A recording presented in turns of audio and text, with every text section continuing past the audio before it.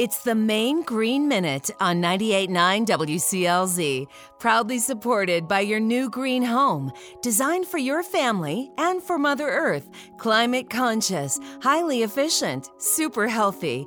Douglas Ridge Eco-Conservation Neighborhood in Brunswick and at douglasridge.com. If you're heading back to the gym now that the holidays are behind us, consider sharing some tips with the owner or manager to improve the environmental fitness of your workout place. For example, LED lighting can reduce energy consumption by 75% while creating the perfect environment for a good workout.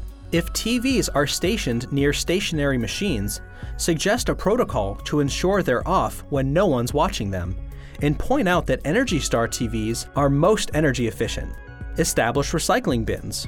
Suggest safe alternatives to harsh chemicals that may be used to clean equipment and locker rooms. Recommend recycled paper products for the bathroom and office. For more tips like these, request the Natural Resources Council of Maine's Clean and Healthy Housekeeping brochure and our Bright Ideas Energy Efficiency brochure at our website today. To get more green tips, go to 989WCLZ.com.